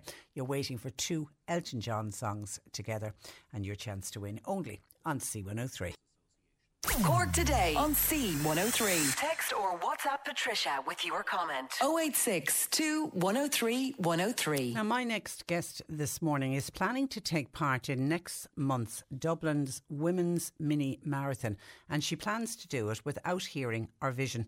To find out more and to discuss a condition called Usher syndrome, I'm joined by Deirdre Leach of the Anne Sullivan Foundation. Good morning to you, Deirdre. Good morning, Patricia. And you're very welcome to the programme. I suppose start by explaining to us what you plan to do on the day of the mini marathon so that you'll be able to take part without sound or vision. Sure, Patricia. So I know it seems a bit crazy, but my challenge for myself is going to be to walk the 10 kilometres with a guide, fully blindfolded and fully with no hearing. So I'll have earphones on, but also I'm going to wear another set of earbuds inside that'll really cause me to have no hearing whatsoever. So I'm really going to immerse myself into the world of someone with no hearing or vision. Will you, now you say you will have a guide, will you use a long cane? Yes, so I'm going to, the guide will be wearing what's called a ramble tag. So there'll be, it'll be around her arm, and then there's a handle. So I won't pull her arm off while we're walking, but I'll also be holding a cane. And it'll be the red and white cane, which indicates that someone not only has vision impairment, but also hearing impairment. So that's, I will use that as an indicator at the beginning of the walk, but then I will most likely be using it as a way to, find obstacles in my path while I'm walking. So, it's going to be interesting. The red and white cane. I mean, most people, if they see somebody who's visually impaired, it's a white cane, and people will, clearly say, "Oh, that person is visually impaired." But the red and white, I don't think that many people are aware of. No, and I'm hoping to bring some awareness to that, Patricia, so I appreciate you mentioning. Yes, the red and white cane would indicate that someone has hearing impairment as well. So just to let, even bus drivers or people driving in cars know that, not only can this person, not see obstacles, but they may not hear them as well. What do you think is going to be the hardest part for you? Oh, well, I suppose I'm not going to have a chance to train. So my guide, Trudy, who's one of the other board members of Usher Syndrome Ireland, she lives in Dublin and I live in Galway. So we won't get a chance to meet. The walk is in 2 weeks, and just through, I suppose, busyness of lives, I won't be getting up to Dublin to train with her. So we're going to need to just, and we still need to do this, is find some sort of tactile cues and, touch cues that we can use during the race if she needs to, to tell me something, because we won't be able to communicate during the walk. So it's a long, 10 kilometres is a long way. So absolutely, it will be challenging. Yeah, and I mean, I've done women's mini marathons before, particularly the beginning part can be very busy, and I'm just trying to get into my head how disconcerting it'll be for you, not being able to see and not being able to hear the activity around you. Yeah, and that's the hope. I hope, I hope it's hard, and I hope it's a challenge, and I really hope to bring awareness to what people with dual sensory loss, experience every day of their lives. So I'm only doing it for a few hours, but I'm really hoping it's hard so that I can come back and share with people how challenging it was, what life was like, really to put, myself in their shoes for just a few hours. It's the least I can do, because the people on this, the people at Anne Sullivan Foundation, the people at Usher Syndrome Ireland, they work tirelessly to try to bring awareness to this condition and to, the challenges that people face every day. So I'm actually looking forward to it. I really hope it's hard. Do you know? Well done. I know the closest I can say to me experiencing it, I did a thing in New York called Dialogue in the Dark, where it was an indoor event, and the idea was that you were visually impaired, complete darkness, and you were meant to be negotiating your way around New York City, and we had a guide and all and all of that. And I remember the most disconcerting part was when you had to walk down a slope. If you can't see and you're walking down a slope, it is really off-putting. Your balance and everything seems to go. So it's the one warning I will give you. Be careful on the slopes. Now, you want to bring awareness and raise funds for Usher Syndrome Ireland, of which, as you say, you've recently become a board member. I suppose start and explain to people, what is Usher Syndrome? Sure. So Usher syndrome, it's a genetic condition. It's very rare. And the symptoms of Usher syndrome are hearing loss and then sight loss through, it's called retinitis pigmentosa. So what happens is the vision and the hearing loss become progressive. So typically people start their lives with the hearing loss. Maybe they may be totally deaf, and then they don't have a loss of vision until later on, maybe in their teens, 20s, maybe even later in life. So that causes a challenge, because if you're, I suppose, if you're a visual learner and you're relying on either sign language or lip reading to communicate, and then you lose your vision, that becomes very challenging. And I suppose there are a lot of different types. There's 3 different types, but then there are also subtypes. And so I suppose some people may not be aware that they have Usher syndrome until later in life, when they experience this vision loss. And that must be very frightening for somebody who already is coping and dealing with hearing loss, to suddenly be told you're going to lose your sight. And I'm assuming it's gradual, is it? Does the sight fade away? It is gradual, and based on whichever type a person is diagnosed with, it can be a progressive vision loss all the way to fully blind. That's tough. That really is tough. And how is it diagnosed? So it's a genetic diagnosis. So you would have to see a geneticist. And like I said, some people may be diagnosed very early, but may not be diagnosed until later on in life. So it can be very challenging to deal with that diagnosis, and that's something we're hoping, as a brand new organization, is provide, I suppose, support for people in accepting the diagnosis and learning what supports are out there and what resources, but also for research. And research is a really key thing. I suppose there's research costs a lot of money, so that's one of the main things in this fundraiser that I'm doing, is not only to bring awareness to it, but to raise funds to maybe, to be able to participate in research studies that, they happen all over the world, but we need to try and get them here. Yeah, and it is genetic, so it runs in families then, does it? That's correct, yeah. And no known cure as of now? No, there are a lot of different research and studies and medical advances that are happening now. So it's really exciting. There's a lot that's happening, but again, a lot of it's in its very early stages. So hopefully those will, in the next few years happen, and we can maybe see a decrease in these numbers. But we estimate there are about 200 to 250 people living in Ireland with this condition. So if anyone is out there and, wants some information, definitely get on to usherireland.org. Or if they have dual sensory loss, you can also get on to annesullivan.ie. So there's definitely a lot of resources out there, but it's just such a low incidence, condition, and that there aren't a lot of resources, or there's definitely not a lot of awareness out there. No, and 250 people. I know it's rare enough. That's still a lot of people in this country living with the condition. And I suppose I have to fess up and say, Deirdre Leach, I know extremely well, because as I mentioned, Deirdre works for the Anne Sullivan Foundation, and she's actually, my listeners know Marsha well because I talk about her so much.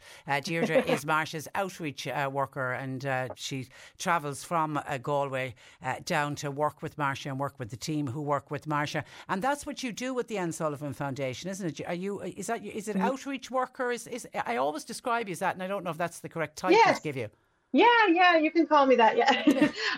Yeah, we have an outreach service that covers the whole country, and then we also have residential services in Dublin, where we have 15 residents in a day service as well. So that could be any cause of dual sensory loss or deaf blindness. And actually 2 of the residents will be walking the VHI as well with their staff on the day as well. So I'm not sure if I'll bump into them, maybe figuratively and literally I may be bumping into them if my mobility skills aren't great that day. But I just want to give a shout out to them. There'll be 2 residents walking. That's fantastic. That is fantastic. Yeah. And you're doing as a fundraiser for Usher syndrome. Usher syndrome Ireland, yes. So how can people donate? So there's an I Donate page. It's idonate.ie /DLeach USI. So the USI is for Usher Syndrome Ireland. I'm sure if you search it as well, it will come up. Okay. Or you can go to usherireland.org, and that you'll find all kinds of information on Usher syndrome, the causes, any resources, and you can meet the team. I have to give a shout out to the Usher Syndrome Ireland team. 5 women who are absolutely fantastic to work with, and some of them are your listeners. So Deborah Heffernan will be listening, and I think her mother-in-law. So we have to say hello to her mother-in-law. I think you might be aware of them. I am indeed. And also I am indeed. Carol Brill, Trudy Matthews, Audrey Jeffman, and Anne Shields. And just want to say that half of the board are living with Usher syndrome. So they're fantastic supporters, advocates, just really, really great women to work with. Well done. Just have to say hello to them. Oh, well done. Listen, and you're a brave lady doing what you're doing. We wish you good luck with it, and I'll speak to you again soon. But in the meantime, thank you for that, and thanks for taking our call. Thanks, Patricia, and thank you to your listeners. Good morning to you. That is Deirdre Leach of the Anne Sullivan Foundation. 0818 103 103. Bernie's taking your calls today. You can text or WhatsApp to 0862 103 103. OK, our competition was celebrating Cork's first ever Sky Shop, which is opening on Wednesday, 25th of May, on the ground floor of the Mahon Point Shopping Centre. This Friday, we are giving one lucky listener a chance to win the ultimate home cinema package. Every day this week, I'll play a clip of a show from the Sky store every day, and then I'll give you 2 possible answers, and you've got to text in the correct answer. Here is today's clip. Would you like me to leave room for milk? Americanos don't have milk. Some people like milk in their Americanos. It's espresso and hot water. Do I need to come back there and make it myself? No. I have to say I like milk in my Americano. Now, that is a clip either from Big Little Lies or the Mayor of Easttown. So is it A, Big Little Lies, or B, Mayor of Easttown? To be today's qualifier, you need to get texting or WhatsApping now to 0862 103 103 if you know which Sky show does this come from. Would you like me to leave room for milk? Americanos don't have milk. Some people like milk in their Americanos. It's espresso and hot water. Do I need to come back there and make it myself? No. OK, get texting and WhatsApping on that, please, and we will leave it open for about 10 minutes or thereabouts, because we'll need to clear it then for Annalise's questions later on. Which show does that clip come from? A, Big Little Lies, or B, Mayor of Easttown? And if you are today's qualifier, then you're one step closer to winning the ultimate home cinema package. It's worth €2,000. It's got a projector. The projector screen is there. We're not just letting you look at something and you don't have decent sound, because you've got a home cinema sound system, and €100 in Sky Store voucher, so you can check out all of the latest movies on Sky, celebrating the fact that the first ever shop, Sky Shop, opens in Mahon Point Shopping Centre, and it is happening this Wednesday. Get texting or WhatsApping there.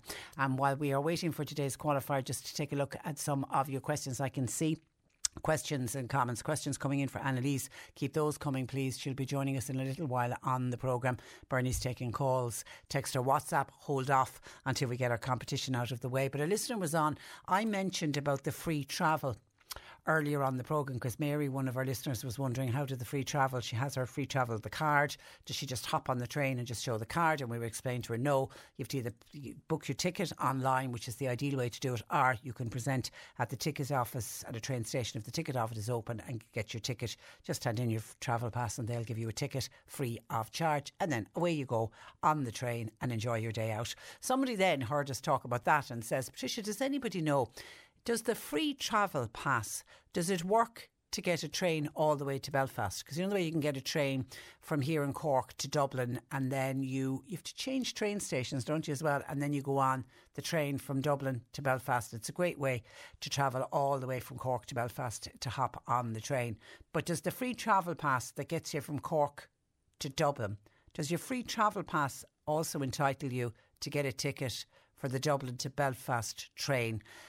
Now, we'll try and find out, but in the meantime, I just said to Bernie, I'm sure one of our listeners will know, because one of our listeners already has a free travel pass, may in the past have gone on the train all the way to Belfast. If you can do it, is it as simple as getting the train from Cork to Dublin that you just present to get your ticket, or how do you need to pre-book in advance? Let us know, please. Bernie's taking your calls on that one to 0818 103 103. Now, on the graveyard in Mill Street, remember Denise was on to us, one of our first calls this morning. She was just saying that the graveyard in Mill Street next to the church, very overgrown, very unkept looking, and she was making the point that they cut it twice last year, but whether it hasn't been cut so far this year. And she says, there are some people maintaining their graves, but there are others no longer have any loved ones living locally and nobody to tend to the graves, so they're looking particularly unkept. And she was wondering, what could be done about it, and if we knew any more about it. Well, Mary in Passage was saying some of the locals are looking after their local graveyard, and parts of it are kept lovely. I'm assuming this is down in Passage. She says the council do nothing to help. She also feels that in some cases they've destroyed graveyards with the strimming, and now they have left one side of the graveyard, and I'm assuming this is in Passage, overgrown. They're saying it's for wildlife, and that's going on in a lot of areas. You'll see the greens where in housing estates are being left. I'm slow to say to rewild, because they're not going to completely left them rewild, but there has been a push this year, and it's to do with the bees and the wildlife, and that areas they're trying to encourage people not to cut. I mean, we're all being told not to cut our grass as much as we normally do. I heard one expert saying if we could reduce cutting our grass to once a month. And some people are great about that, think that's great because they don't like cutting their grass. Others then are love their manicured lawns and want to insist on keeping their lawns, so they'll cut it way more than once a month. But I've certainly noticed green areas in housing estates, the council are leaving it, and it's to do with wildlife and biodiversity, and it's particularly important for the bees. And the first dandelions of the season are very important to bees as well. So there is a lot of that going on. Are they doing the same thing in graveyards? Obviously, well, from that text in from Mary, they are. But yes, I did mention that earlier as well, Mary. There are fantastic local committees that people have set up themselves, and they're doing fantastic work looking after their own graves and also looking after the graves of people who are no longer there, and very unkept, because they can be very old graveyards. And it's I particularly find it very sad if you stumble across a graveyard that's very overgrown and you can't even see the names that are on the headstones. To me, but maybe that's just a thing with me, I think it's very, very sad indeed. 0818 103 103. Bernie is taking your calls. You can text our WhatsApp to 0862 103 103. And earlier, when I was talking with Deirdre Leach of the Anne Sullivan Foundation, and I mentioned Marsha because she's Marsha's outreach worker, but Deirdre is doing the Dublin City Marathon, and she's going to do it blindfolded and with noise cancelling headphones to see what it would be like to walk 10 kilometres in a Dublin City Women's Marathon, what it would be like to do it as somebody who is deaf-blind. And she mentioned that she'd have the long cane. And the one thing that I forgot to say to her, that I'm assuming her guide is somehow going to have to steer her around, and that's dog poo on the route that she's doing the 10k. And we had Marsha out yesterday. We went for a little stroll downtown with her yesterday afternoon, and I couldn't get over there was myself and her dad,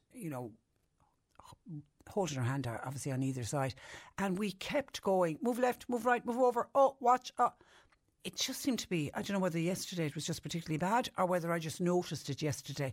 And on the beautiful new boardwalk, which got recently installed in Mallow, walking over that, there was a few big lumps of dog poo, and somebody had obviously stepped into it because it got mashed into the boardwalk, and I just thought, oh my God, is this actually getting worse? Then I opened the papers this morning, and the Irish Independent have a piece where only a very small number of fines for fouling have been issued by many of the local authorities in recent years, and that is despite a growing number of dogs being kept as pets. We know the pandemic played a part in that. More and more people decided to take on dogs during lockdown, so pet ownership and dog ownership in particular has gone up.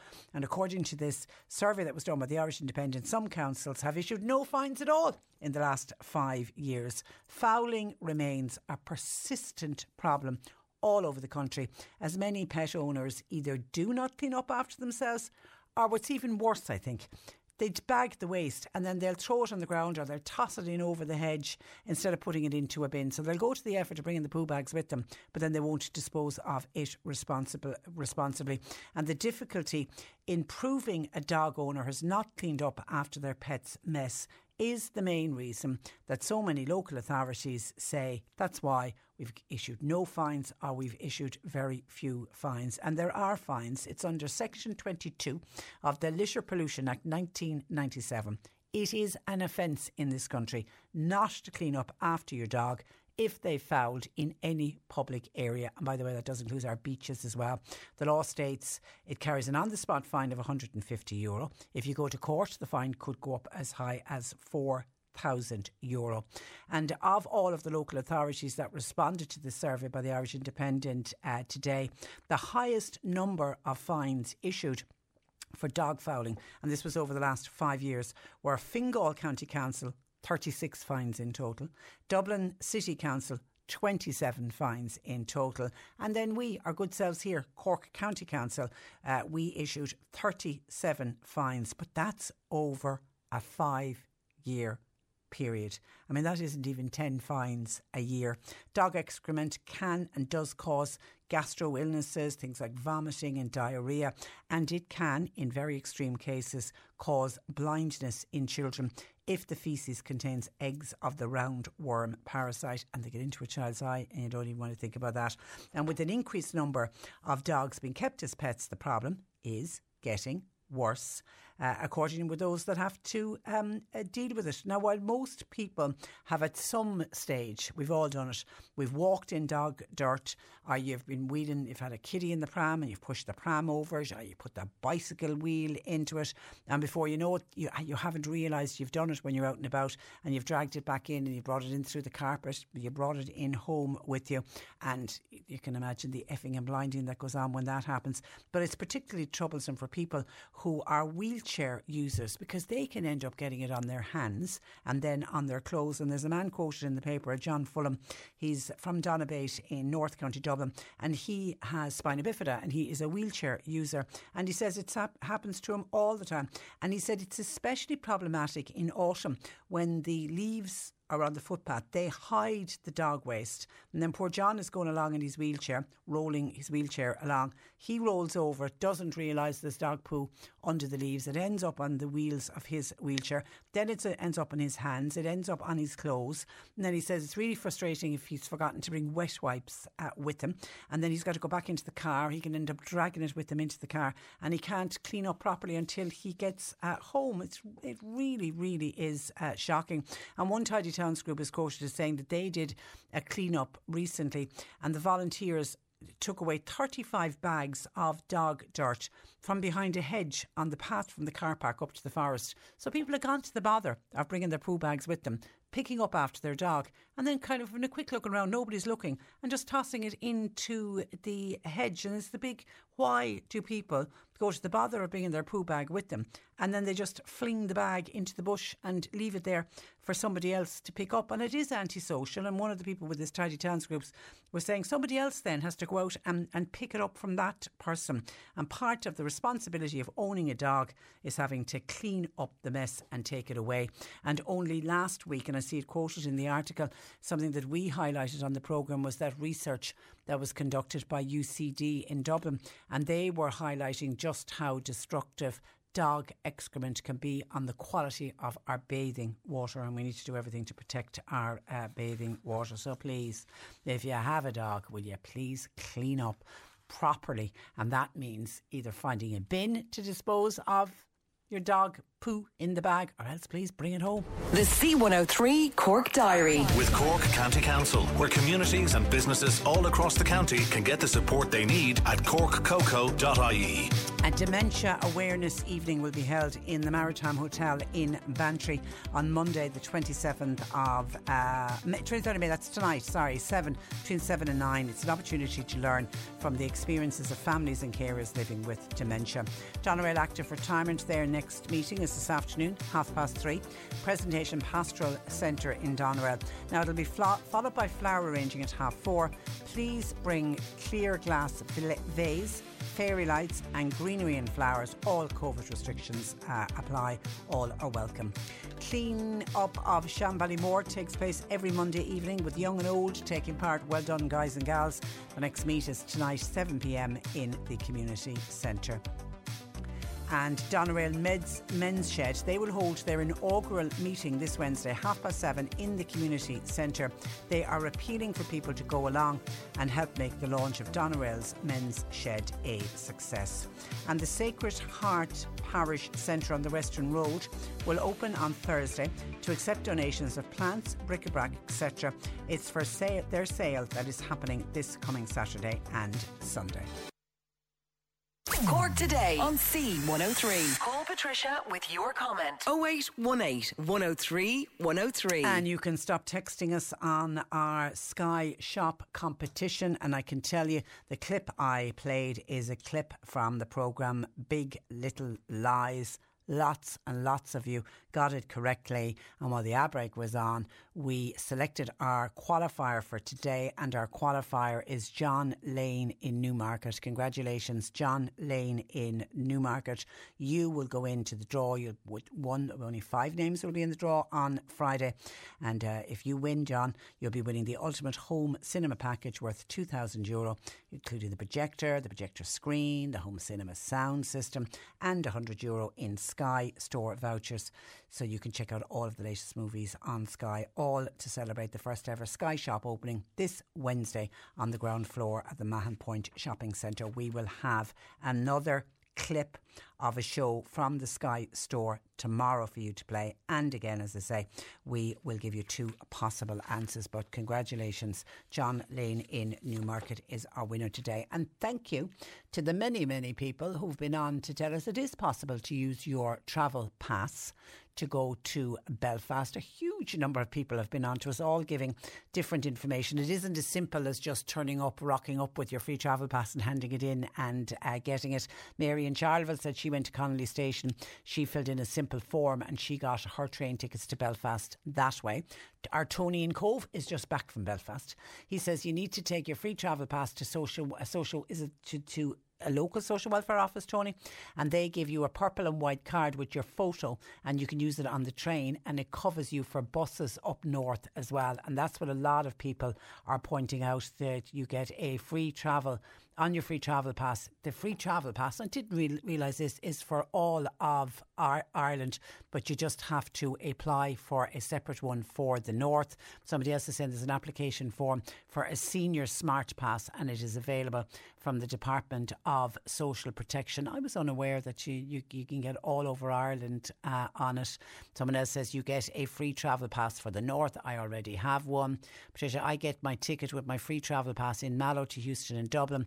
Then the Lewis is also free with your travel pass to Connolly Station, and you have to get your ticket with your travel pass for Belfast return there as well, says Mike in Bantry. So there seems to be a variety of ways of doing it, but Mike in Bantry has pointed out that you're free the whole way, because you'll jump on the train in Cork, your free travel up to Dublin, then you need to get the Lewis because you need to move over to Connolly Station, because Connolly Station is where the Belfast train goes from. And Mike says jump on the Lewis will take you from Houston to Connolly, your free travel pass will work there as well, and then your ticket and you're on to Belfast. That is great. I know there's a lot of times we think, particularly for old age pensioners who are entitled to their free pass, it's probably the one scheme that works so well, because everybody, I'm right in saying it's the age of 66, isn't it? Once you get your old age pension, everybody gets that free travel pass. I know things like the fuel allowance people complain about, because that's a means tested one, but certainly the travel pass, and many people use it quite a lot. Others will say, I have my free travel pass, I've never once used it, but we hear from a lot of people who do use it, and use it quite a lot to get around this beautiful country where they can on a train or on a bus. So thank you, as I say, to Hugh huge number of people who were on to tell us that. Hi Patricia, would you mention please on your programme that there's a bus going to Knock? It's going on the 12th of June, and the contact number, if you'd like to travel on the bus, is 087 2833 696. 087 2833 696. Bring your family and friends along for a trip to Knock if you want to go to Knock. And there's a number of questions coming in for Annalise. Thank you for that. And we will take a break with Annalise Dressel, our nutritional therapist, coming up very soon on the programme. Bernie's taking calls at 0818 103 103, and you can text or WhatsApp to 0862 103 103. We're going to the Health Hub Times Square in Ballincollig for our weekly nutritional slot with Annalise Dressel. Good afternoon to you, Annalise. Good afternoon, Patricia. And you are very welcome. Let me go straight into questions, including this one in from Timmy in Macroom. It says, question for Annalise, please. I'm an old age pensioner, 67. I suffer from very cold legs and feet. Now, I've been to my doctor.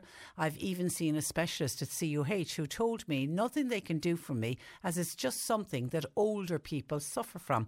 I was wondering if Annalise might know of anything that might help that you could recommend. I've trouble getting to sleep at night with the problem because my legs and feet are so cold. Looking for any advice that Annalise might suggest. An unusual one. Yeah, I think, Patricia, I notice people who are on blood thinners often suffer from that. So I wonder in this case, is one of the medications a blood thinner or aspirin? Because that could be the cause of it. And really, there's not much you can do about that except maybe rub something in that would heat up the legs. So there's a lovely cream that we use here and we recommend, and I use it myself for muscle pain. And it's called Pernaton 40. And there's a kind of a chili pepper extract in it that really gets into the tissue and heats it up. So that might be something if you're on a blood thinner. If you're not on a blood thinner and it's not as a side effect of medication, it might just be a circulatory issue. So we love the horseradish and garlic complex here. It's great for people who suffer from cold hands and cold feet, particularly in the winter. And we often recommend it as well for people who get chilblains because it's so good at helping with circulation. So you could try that as well. Horseradish and garlic complex. It's made by a company called Viridian. Okay, hi Annalise. Just wondering, would you I've been recommended to use colloidal silver for fungal nails. Would Annalise recommend it, and has she seen any results from it? So it's not a bad one, actually, as a recommendation for fungal nails. So colloidal silver is tiny, like nanoparticles of silver suspended in water, and you can use it as an antibacterial, antiviral, and an antifungal. So, we'd often recommend it now for mouth ulcers, sore throats. We'd recommend people take it maybe on holidays with them, and if they're, brushing their teeth using the tap water, to use that. It can be put onto cuts and scratches as well to help them heal quicker without becoming infected. It wouldn't be the first thing I choose as an antifungal. I do think the grapefruit seed extract is a stronger antifungal, but persist with it. And just bear in mind, with a fungal toe, when you treat it, you're actually treating the fungus. The old nail is not going to improve, but it'll be the new nail coming up that you're looking to see is healed. Okay, hi Annalise. I have more joint pain, inflammation and tendon problems of late. Could it be caused by the menopause? And if so, what would you recommend I take? Is that linked to the menopause? Absolutely. Is it? Absolutely. Very, very common. And it can even be a movable pain, Patricia. So it might be on your left foot Tuesday and Wednesday, and by Thursday it's moved over to your right wrist. Oh. So it is very common. In actual fact, I have customers who have recommended take HRT and their joint pain clears up within a month or two on HRT.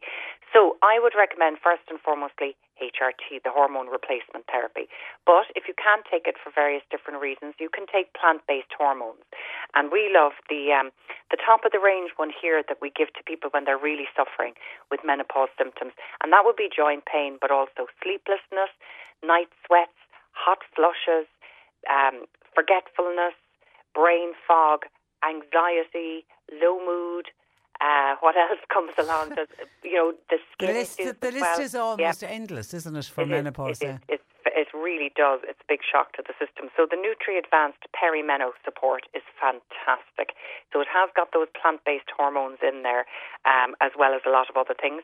The other one I love as well is the BioNutri Lignin Plus. So that is just literally pure plant-based hormones in that.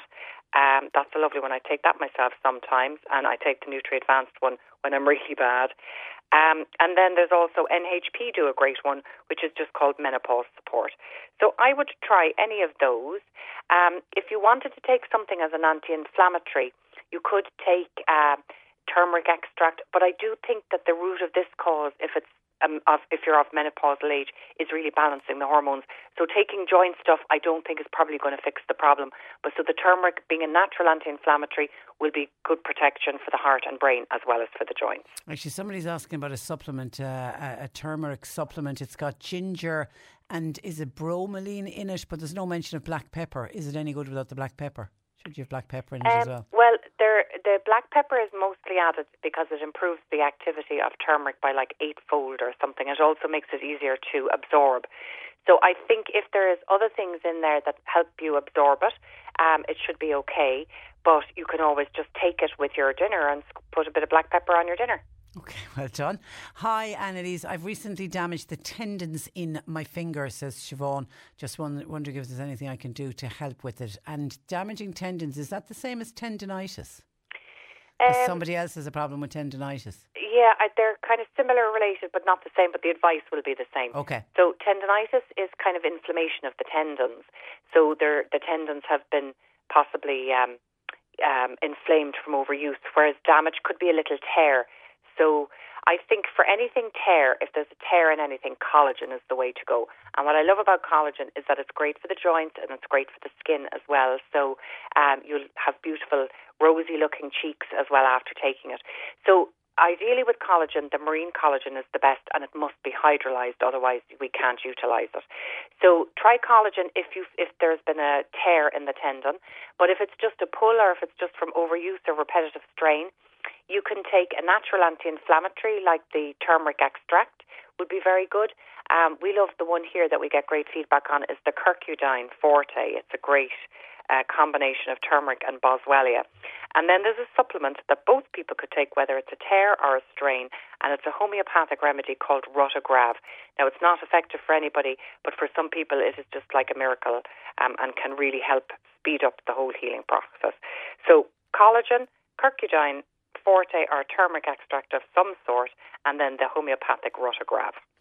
Hi, Annalise. I'm about to start Clear Marine Minimum to see if it will help with my hot flushes and very poor sleep. I'm currently also taking vitamin C 200 milligrams and vitamin D 25 UG high strength daily. Should I continue with them at the same time as taking the Clear Marine? Yeah, there isn't enough in there to be doubling up hugely, so I would definitely, especially the vitamin D for bones, because after menopause we will be at increased risk of osteoporosis. So definitely continue with your D&C. Mary in Kerry wants to know, can people take collagen for osteoarthritis, and is it of any use? So collagen is very good for bone. It's good for bone, it's good for joints, and it's good for skin. To be honest, collagen is a huge part of lots of our tissue as well, Patricia, internally. So it's kind of good for everything. You still, with osteoarthritis, you still need to make sure that the bone is remaining healthy, because there's the joint arthritis where the cartilage is worn away, and then osteoarthritis is where the bone has worn away. So make sure you're taking a vitamin D supplement as well, and have plenty calcium in your diet. And the foods that would be rich in calcium, of course, all the dairy products that we know about, but very importantly are green leafy vegetables, because they're a lovely blend of calcium and magnesium together, which are great for bones. Nuts and seeds are great, particularly almonds are very good for calcium. Sesame seed and tahini, and then all of our lentils and chickpeas. So you can see there's lots of sources of calcium even if you can't take dairy. And make sure to get that in the diet, and then just take a vitamin D2 and vitamin D3 and a vitamin K2 supplement. K2 helps you get the calcium onto your bones and prevents it from hardening in the arteries. Okay, Liz says, I picked up a bug. Now, she says after COVID, my stomach and bowel is still not right. I'm taking Nexium and I'm taking Slippery Elm as well. How long would I be able to take these products for? So you can take them, the Nexium is supposedly short-term use only, but I do know people who are on that for years. So that's a proton pump inhibitor. It blocks acid in the stomach from being produced, so it helps with reflux. And then Slippery Elm, of course, is a lovely healing one. I kind of nearly always say, rule of thumb, you need to work for 6 to 8 weeks on healing the gut. And then you could maybe start cutting down and take everything only maybe every second or third day with the idea of weaning yourself off it. Okay, and somebody else post-COVID, and this is something I can identify with because it happened to me when I got COVID. Somebody says, hi, I'm 2 weeks post-COVID and I've absolutely no appetite. My appetite went with COVID. Will it come back? Now, that happened to me. My appetite went completely when I had COVID. And I can hand on heart say I was a good month before I actually said, one day I woke up and said, God, I feel hungry today. But it took a month. Really, yeah. So it's the weirdest virus. Very strange. Very strange virus. Like, I just think we don't know the half of it yet. But I think it might be something to do with zinc, Patricia, because zinc is really important for appetite and for immune system function and for taste and for smell. And a lot of people lose their sense of smell and taste after COVID as well. So I think it could be maybe something, and again, this is just me speculating, could be something to do with zinc because our immune systems would really have pulled on our zinc resources during COVID for the immune system function. So I think, people often talk about a tonic called Phosphor, Phosphor, that you buy in the pharmacies, actually. I haven't got it in the health shop. And that can be very good for appetite. I definitely would take a zinc supplement, about 15 milligrams a day, and that should hopefully kick in as well. And maybe an iron supplement, often a reduction of iron can reduce appetite too. So if you can get the phosphor in the pharmacy, try something like a Floradix type of tonic, which would be a combination of iron and B vitamins, and take a zinc separately for that. Yeah, and I know when I was saying it to people and family members, I've lost my appetite. People said, "Oh, it's great, you lose weight and all that." It's actually horrible because you end up not fancying anything. I needed to set a clock to make sure that I ate. I could have literally gone all day without eating, and then when you do sit down to eat, you've no appetite for anything. Yeah. So it's rotten. It really is horrible. horrible. And it's not good to lose too much weight after a virus because you need to be nourishing your body. Well, that's what I was conscious of as well, saying I need to be building myself back up after the virus. This was the last thing I needed. Okay, question for Annalise, please. Is there anything one can take to increase phosphorus levels, please? I'm currently on 2 phosphorus tablets daily, but my last blood test just back says it's still low. My calcium levels are high. I've got a problem with a parathyroid, so I'm not taking much dairy, etc., which would increase calcium, and that's affecting my phosphorus levels. Now, I'm waiting for a referral to an endocrinologist. Any suggestions in the meantime to try to build up the phosphorus levels would be great. That's a very interesting one now, Patricia. And I'm not sure, really. Is it definitely phosphorus, or I wonder would it be potassium, which would be a common one to be low in? So if it's phosphorus, let me just see now. Because she says currently on 2 phosphorus tablets daily. Yeah. But obviously she said the last blood test was still low. Okay, that's an interesting one now. And I can't say I know a whole pile about that. Normally it's potassium that could be low in blood check. So phosphorus you would find in a lot of animal products. And again, that's probably why she can't take a lot of the animal normally would have it in there because of the calcium issue. So I think she probably just the best way, Patricia, would be to up her supplement, get another phosphorus tablet, because by eating an awful lot of animal foods, you're going to be taking in, so it would be coming from eggs now would be a great one, for example, for phosphorus, particularly the yolk, meat and cheese, fish, chicken, all of the flesh of animals would be very good for phosphorus. It wouldn't be the highest in a lot of vegetables, but having said that now, I'm not entirely sure about phosphorus. Really, I've never heard anybody with low phosphorus before, so it's an interesting one. So the easiest way, if you can't up your fish and your chicken and your meat and your eggs and things like that, take an extra tablet from the prescription. And that hopefully then will bring it up on the next blood test. Patricia in Ringaskiddy is suffering from vertigo, and she's been told to go to a physiotherapist for her back. Is there anything else she should be taking for vertigo? Yeah, so there's vertigo again, and a lot of people with vertigo after COVID. Vertigo can either be caused by a viral infection that affects the canals of the inner ear that are responsible for balance. So you'll feel nauseous, sick, it's like being seasick. It's horrible. Some people have developed tinnitus after COVID. So again, it is affecting the inner ear. So taking a natural anti-inflammatory that would support the inner ear is very good. I would drink rosemary tea, which is great. Rosmarinic acid is wonderful. And then take an anti-inflammatory, maybe like there's one here that I would recommend, and it's called called now. P-Max, I think it's called. And it's a combination of very high, powerful natural anti-inflammatories. P4 Max, that's it. So try that. You'll get it in a health store. And then the last thing I would suggest is a bacteria called Lactobacillus salivarius, and that puts the good bacteria back into our throat, into our ears and into our nasal passages. So it's great for anybody who's suffering from sinus or tinnitus or vertigo post-COVID, and you'll get that in a probiotic in the health shop. So think of saliva. It's Lactobacillus salivarius. The other thing then, Patricia, is that vertigo can also be postural. So it can be affected, and a lot of people get kind of very dizzy spells from it as well, and sometimes headaches. I know there's a very good physiotherapist down in Middleton who specialises in this area. Her name is Sheila. Can't remember her surname, but if you Google her, she'll come up. And it's for postural vertigo and tinnitus, and it's good. You need to stick with it. But effectively what's happening is that the nerves are not really, I suppose, relaying the right things to the brain, so you're feeling dizzy. So that's why she's been probably recommended physiotherapy for the back. And it can be a horrible condition. Oh, it's like some people feel just constantly nauseous and dizzy. It's really, really awful. Tinnitus as well is terrible too. Okay, a quick question for Annalise, please. What would you recommend for somebody suffering from anxiety, some Noreen? So there's a few different things that you can take for anxiety. The first is something that will improve your ability to cope, so your threshold is kind of increased before you get triggered for anxiety.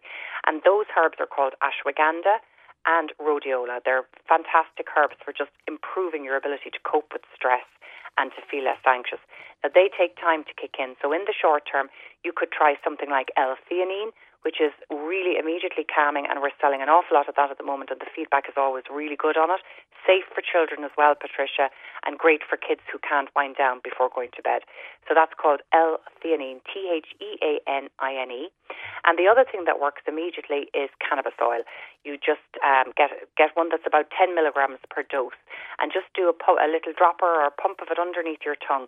And again, that works very, very quickly to reduce anxiety. So you could use those in the interim until the other stuff kicks in and improves your overall tolerance.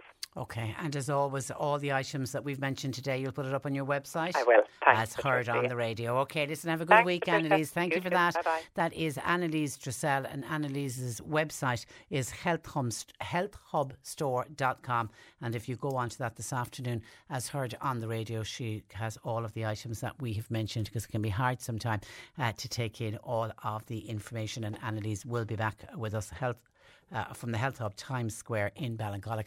She will be back with us next Monday. Before I go, a reminder to you, you're still listening out for 2 Elton John songs. We're celebrating the fact that Elton John is having his farewell Yellow Brick Road tour, and we are hoping to send one listener and his or her friend to see Elton John twice, once in Liverpool and once in Porkycreeve in Cork. Could Nick Richards this afternoon play 2 Elton John songs? You never know. I'll be back with you tomorrow morning at 10. Thanks to Bernie Murphy for producing. Until tomorrow at 10, I'm Patricia Messenger. Very good afternoon.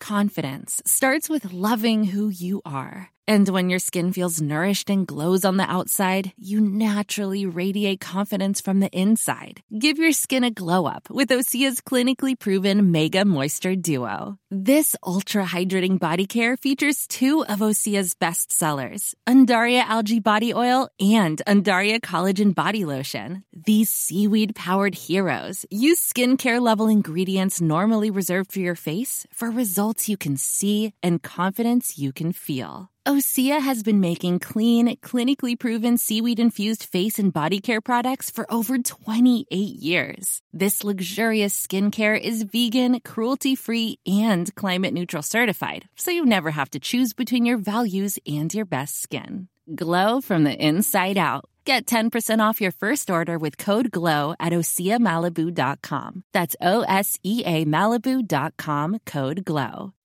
When you make decisions for your company, you look for the no-brainers. If you have a lot of mailing to do, Stamps.com is the ultimate no-brainer. Use the Stamps.com mobile app to mail everything you need to keep your business running with up to 89% off USPS and UPS. Make the same no-brainer decision as over 1 million other businesses with Stamps.com. Use code PROGRAM for a special offer. That's Stamps.com, code PROGRAM.